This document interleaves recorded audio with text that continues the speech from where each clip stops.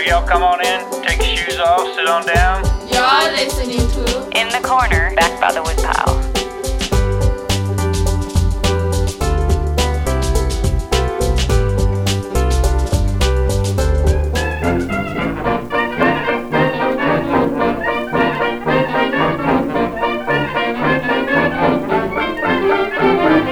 I'm Spun Counter Guy, thanks for stopping by. My guest today back by the woodpile is a very young man who is passionate about very old recorded music. Jackson Garrison hails from the Hoosier State, was the host of the vintage music radio program called Off the Record, and is currently an audio digitalization operator at Indiana University. He and I met at the annual Indie Record Bash to chat about his old-timey interests and several projects he's involved in. My name is Jackson Garrison. I'm 22 years of age and a reasonably sound mind. Now, you mentioned your age, you're 22, and I would say even the folks that are here, the older folks, this music was not of their time either. Right, yeah, so their parents, yeah. So how does someone who's like 4 generations removed get into this 90 stuff? years after the fact. My mom's an antique dealer, so we always had kind of a crafty house, and I liked old stuff, like antiques and old cars and music, but then originally I was into really like 50s music in elementary school. I would actually like cover my ears when I heard modern music like rap or pop or something because I just wanted to listen to just 50s stuff all day, every day, 24/7. Kind of like in middle school, I was just kind of like, yeah, this all kind of sounds the same. It's all just about teenage angst and unrequited love and stuff. And so I kind of got into some big band stuff when I picked up the trombone in 6th grade school band. My grandparents showed me the Glenn Miller story that stars Jimmy Stewart. So I really liked that film, and then they have a lot of cameos like Gene Krupa and Ben Pollack, Louis Armstrong. My sophomore year of high school, my dad brought home a CD from the library there were a couple. One of them was like Duke Ellington from the Cotton Club in 1927 through like 30 or so. And I really liked the cool kind of mysterious sounding orchestration.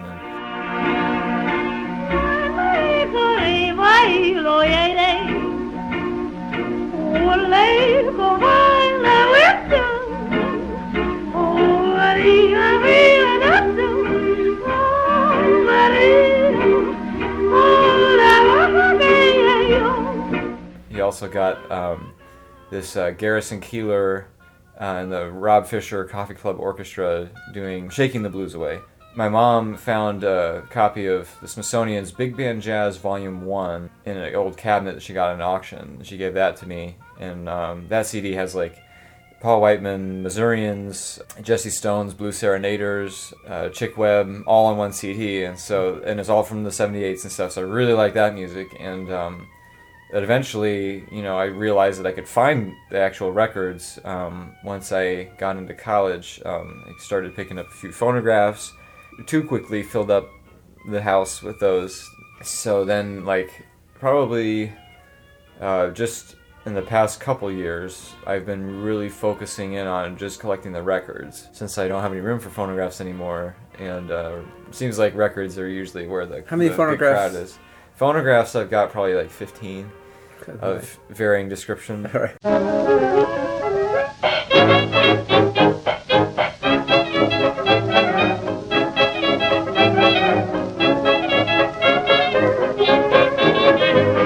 With your own collecting, what's one of your favorite records that you've either stumbled across, and also tell us a good story about acquiring? Yeah, I was just telling Ken this yesterday. I just traded one of the records that I found in this dig last night. My girlfriend and I started dating in high school, and we're 2 years apart. She's 2 years younger than I am. Mm-hmm. And so when I went down to Bloomington then to go to school, she was still in high school in Plymouth, a distance of about 3 hours. And I didn't have a car for the first 2 years that I was at school. And sophomore year, I came back home for Valentine's Day on a very, very snowy February day. And my dad and I are driving up very slowly and cautiously, very behind time. Mm-hmm. Corey's probably getting upset, my girlfriend Corey. But I knew that there was this one antique store in Kokomo that always had a record booth. And I had found 78s there before, so I told my dad, well, could we please Can you please stop there? I'll just be really quick. So I ran up there, didn't find anything. I found one Ted Lewis record, which is kind of good. So I was kind of like, okay, I guess I'll leave. So I was coming back down the stairs, and then I spy a Columbia Graphenola. There's like a nice little cabinet machine in one of the booths. And I was still kind of interested in phonographs at this point, so I was just kind of like, oh, cool, what does a Graphenola look like? Because I'd only seen Victrolas and like Edison machines and stuff, so I strolled over to it, and I opened the storage compartment, and there were 6 albums, or all 12-inch albums, and they were all heavy. So I was like, okay, there's something in here. So I pull them out, and everything in the albums is either E or it was E and got broken by the album, because albums are stupid. And so I started looking through them, and there's a lot of pop and dance bands, but there's also a couple really good ones, like the New Orleans Owls doing Brotherly Love.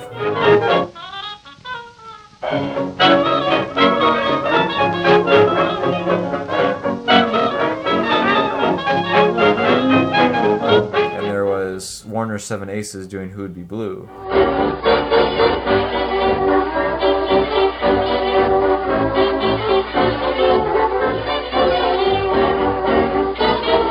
Those were the two that were like the big scores from the whole thing.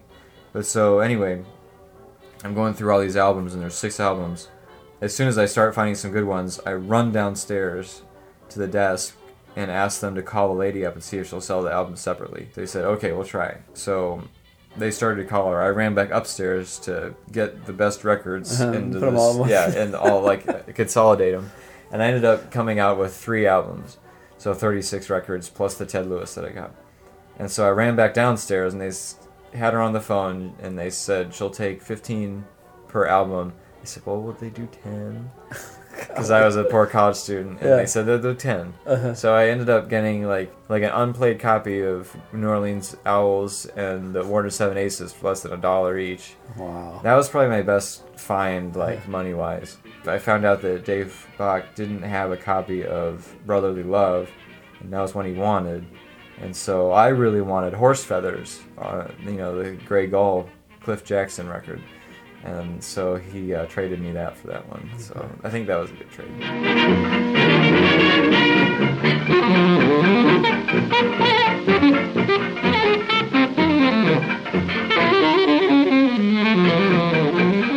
What's a holy grail of a record that you would love to have?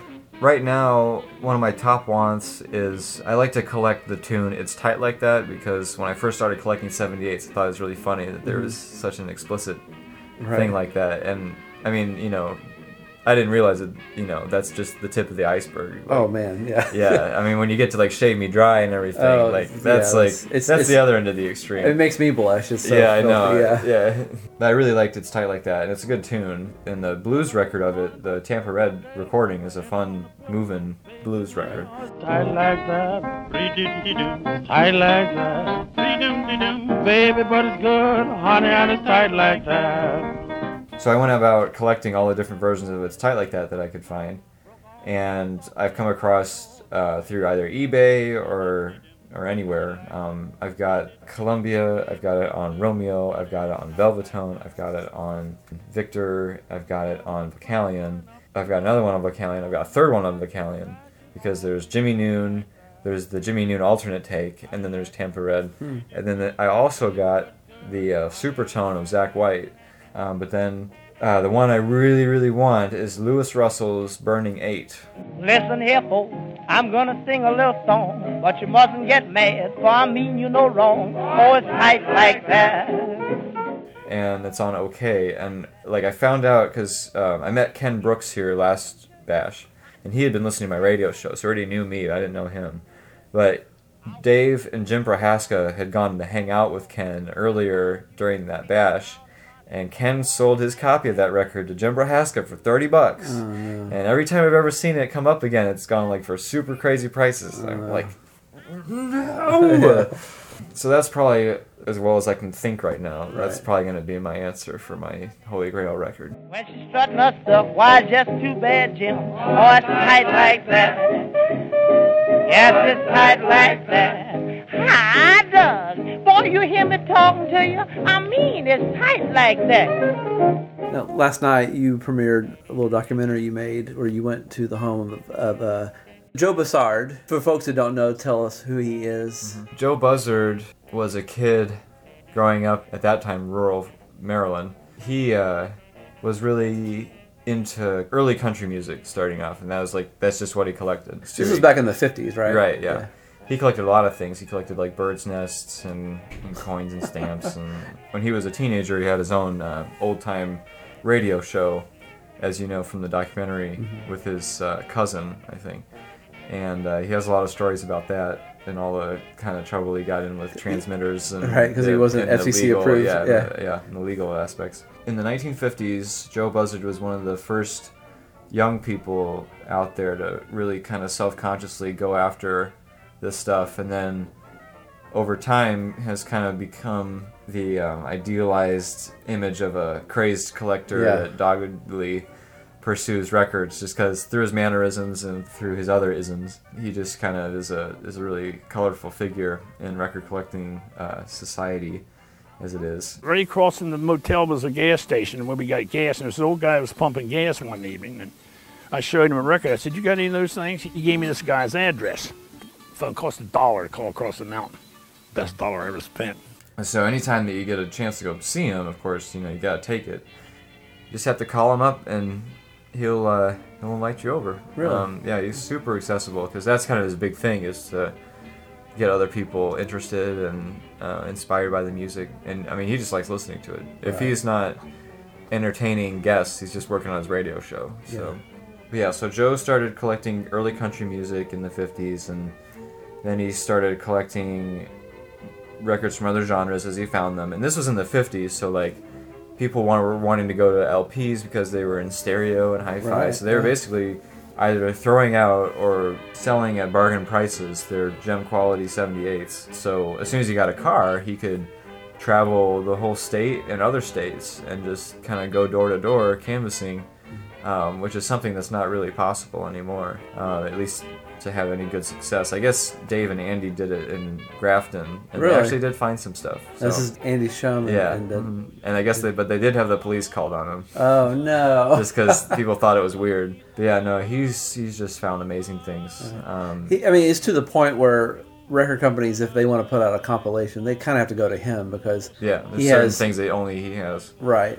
And there's a lot of other collectors out there too, like Tef Teller and Chris King and Richard Nevins. Have you met any of these other guys? No, not yet, but I have a feeling like I will pretty soon, one day or another.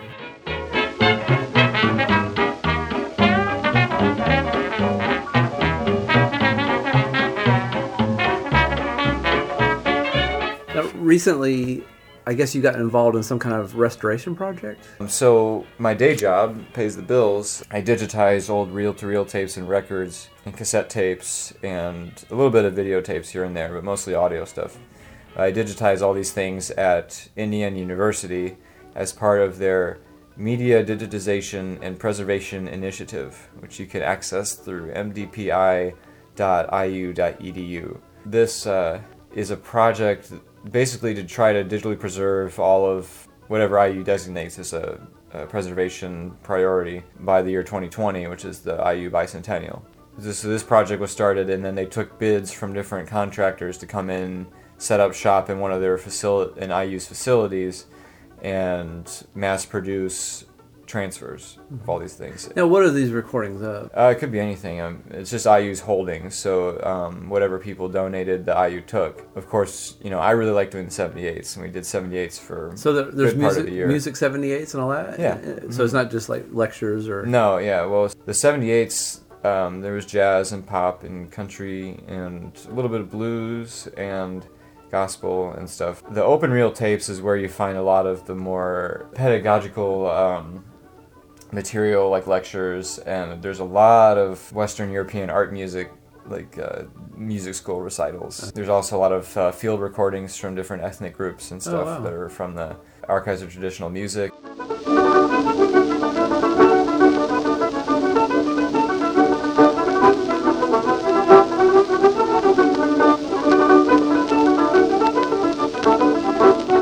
And then there's also like different things about speech and hearing sciences too. So we're doing a lot of opera, and a godly amount of opera right now. So this project, the MDPI project, is an IU thing. And I work for the contractor that got the bid, which is called Memnon. They are owned by Sony. They are based out of Belgium. It started with the intention of preserving Europe's classical music performances, but then they just kind of realized that they could open up just the service of preserving media for anything. They said that doing one person doing the whole project would take them like 40 years or something. Oh, wow. So we're doing it in like 3. Now, is this stuff going to be available for sale, or is it just something to have online? Or the stuff being transferred is being made into high-quality WAV files that will be accessible through software called Avalon online. And so the idea is that people can just look up anything that IU has audio or video recording-wise and be able to watch it or listen to it. I'm hoping that there will be a sale of the original material since they won't need it anymore. It just sits on a shelf and rots away. So I'm hoping that there'll be a nice mint copy of the Missourians waiting for me for $1 somewhere.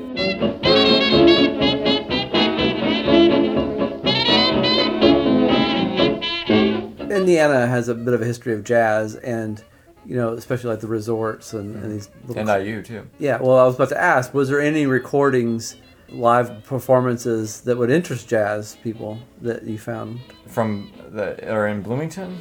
Yeah. No, not really, that I saw. I mean, there's a lot of evidence that, there were live performances there. It's not part of my project, but when I went over to the university archives for a different project I was doing for school, I found all these old dance cards from the 20s, like 1924, 1927. Like, they were given out at fraternity and sorority dances. And they're like just like little, it's kind of like a golf scoring sheet, looks like.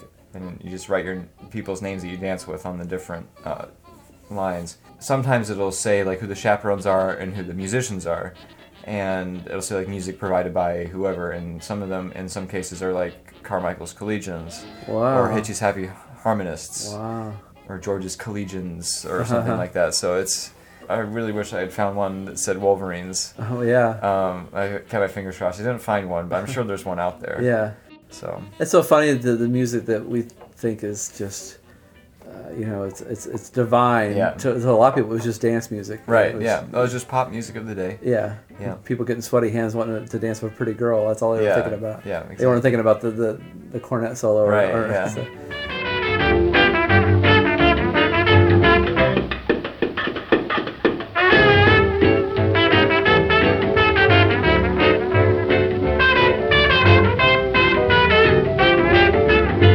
Who's an artist that you like to champion? Yeah, well, I really like to champion Bix. Bix who? Bix Beiderbecke. Yeah, right. Oh, let me think. I can't remember. Yeah. Yeah, no, everybody, when you mention jazz trumpet, everybody goes like straight to Louis. And, that's totally fine. He's a wonderful musician. Yeah. And I think that as far as like the mystique and the artistry and the talent and the strange, artist's demise, for all those reasons, I think that Bix is probably my favorite musician of the 20s. And, he was one of the first white guys to, like, get it, the whole concept behind jazz. He always stuck with cornet because he liked the tone. And I just think that there's a couple of things in Bix's character, at least that we know of, that I admire. And he seems like a pretty genuine guy. He's not necessarily like comfortable with himself. He's always like pushing himself to do better, or he's like always critical of his work. But I think that's kind of like the artist's tortured soul coming out. Right. I mean, he definitely spent any money he ever had on getting the guys together to play in the hotel room, and yeah, he just seemed kind of just like a buddy. And I know that he really liked like Hoagy Carmichael too. I'm kind of trying to get more into Hoagie's stuff since I've been at Bloomington. It's been fun to try to acquire Bix's stuff. I've got all the Bix and his Gang sides on OK. I've got the Harmony record that they did. Now I need to look for the Perfect records, the Chicago Loopers sides. There was one that just went on eBay for like $50, and I was like, whoa, lucky duck. And I'd love to find out more about the radio show he did in the early 30s. I was about to ask you, was there any like rumored recording of Bix that nobody can find? Or It's not like the Missing Son House or anything, but there is a really cool alternate take of Thou Swell where you can supposedly hear him talking in the background before they start playing.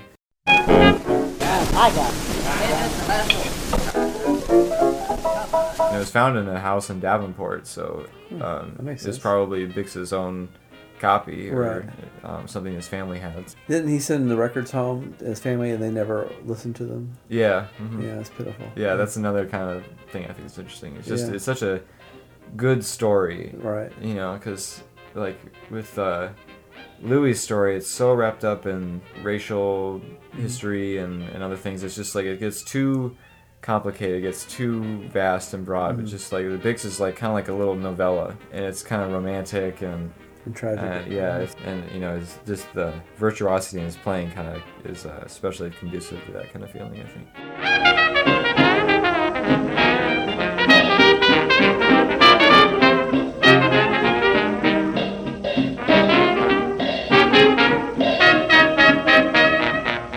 So you're involved with the Indie Bash. You have a bit of a hand in it now. Yeah. Also, I have more than a hand. It's more like an arm and a leg in it. I was asked by Phil Pospicala and Sally Fee. Phil, of course, does his own record show in Racine, Wisconsin, and Sally is the IAJRC. She's one of the head folks.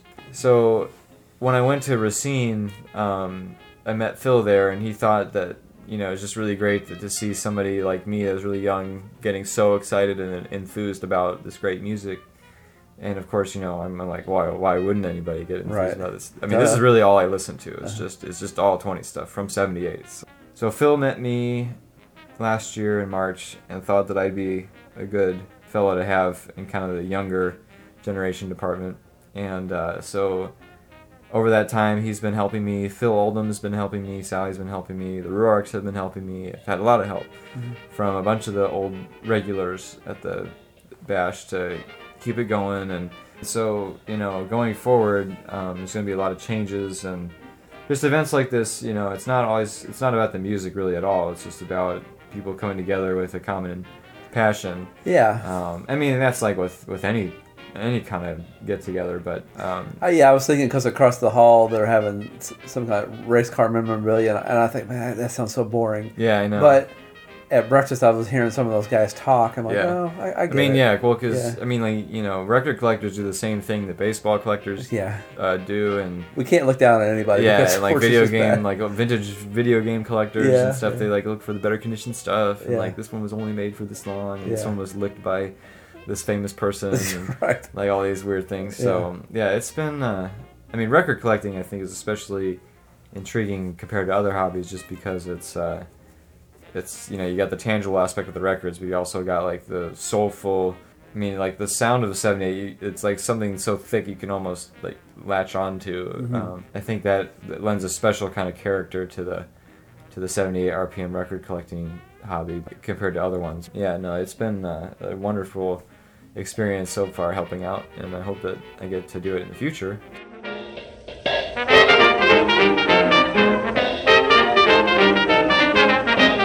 You can find Jackson's documentary on Joe Bussard on YouTube. It's called Off the Record, Joe Bussard. And for more info on the IAJRC, go to iajrc.org. By the way, you might also dig past In the Corner Back by the Woodpile interviews with other IAJRC members that can be found on episodes 56, 59, 69, and 77. The In the Corner Back by the Woodpile podcast is produced by a closet, a pocket, and a suitcase. You can email us at spuncounterguy@hotmail.com. You can follow us on Twitter at spuncounterguy. Be sure to download the new Podbean app to hear this podcast and others on your tablet and smartphone. And we are now on iTunes. Just do a search for Back by the Woodpile on the iTunes store, and we should pop up. And a special thanks to thebrofisticate.com.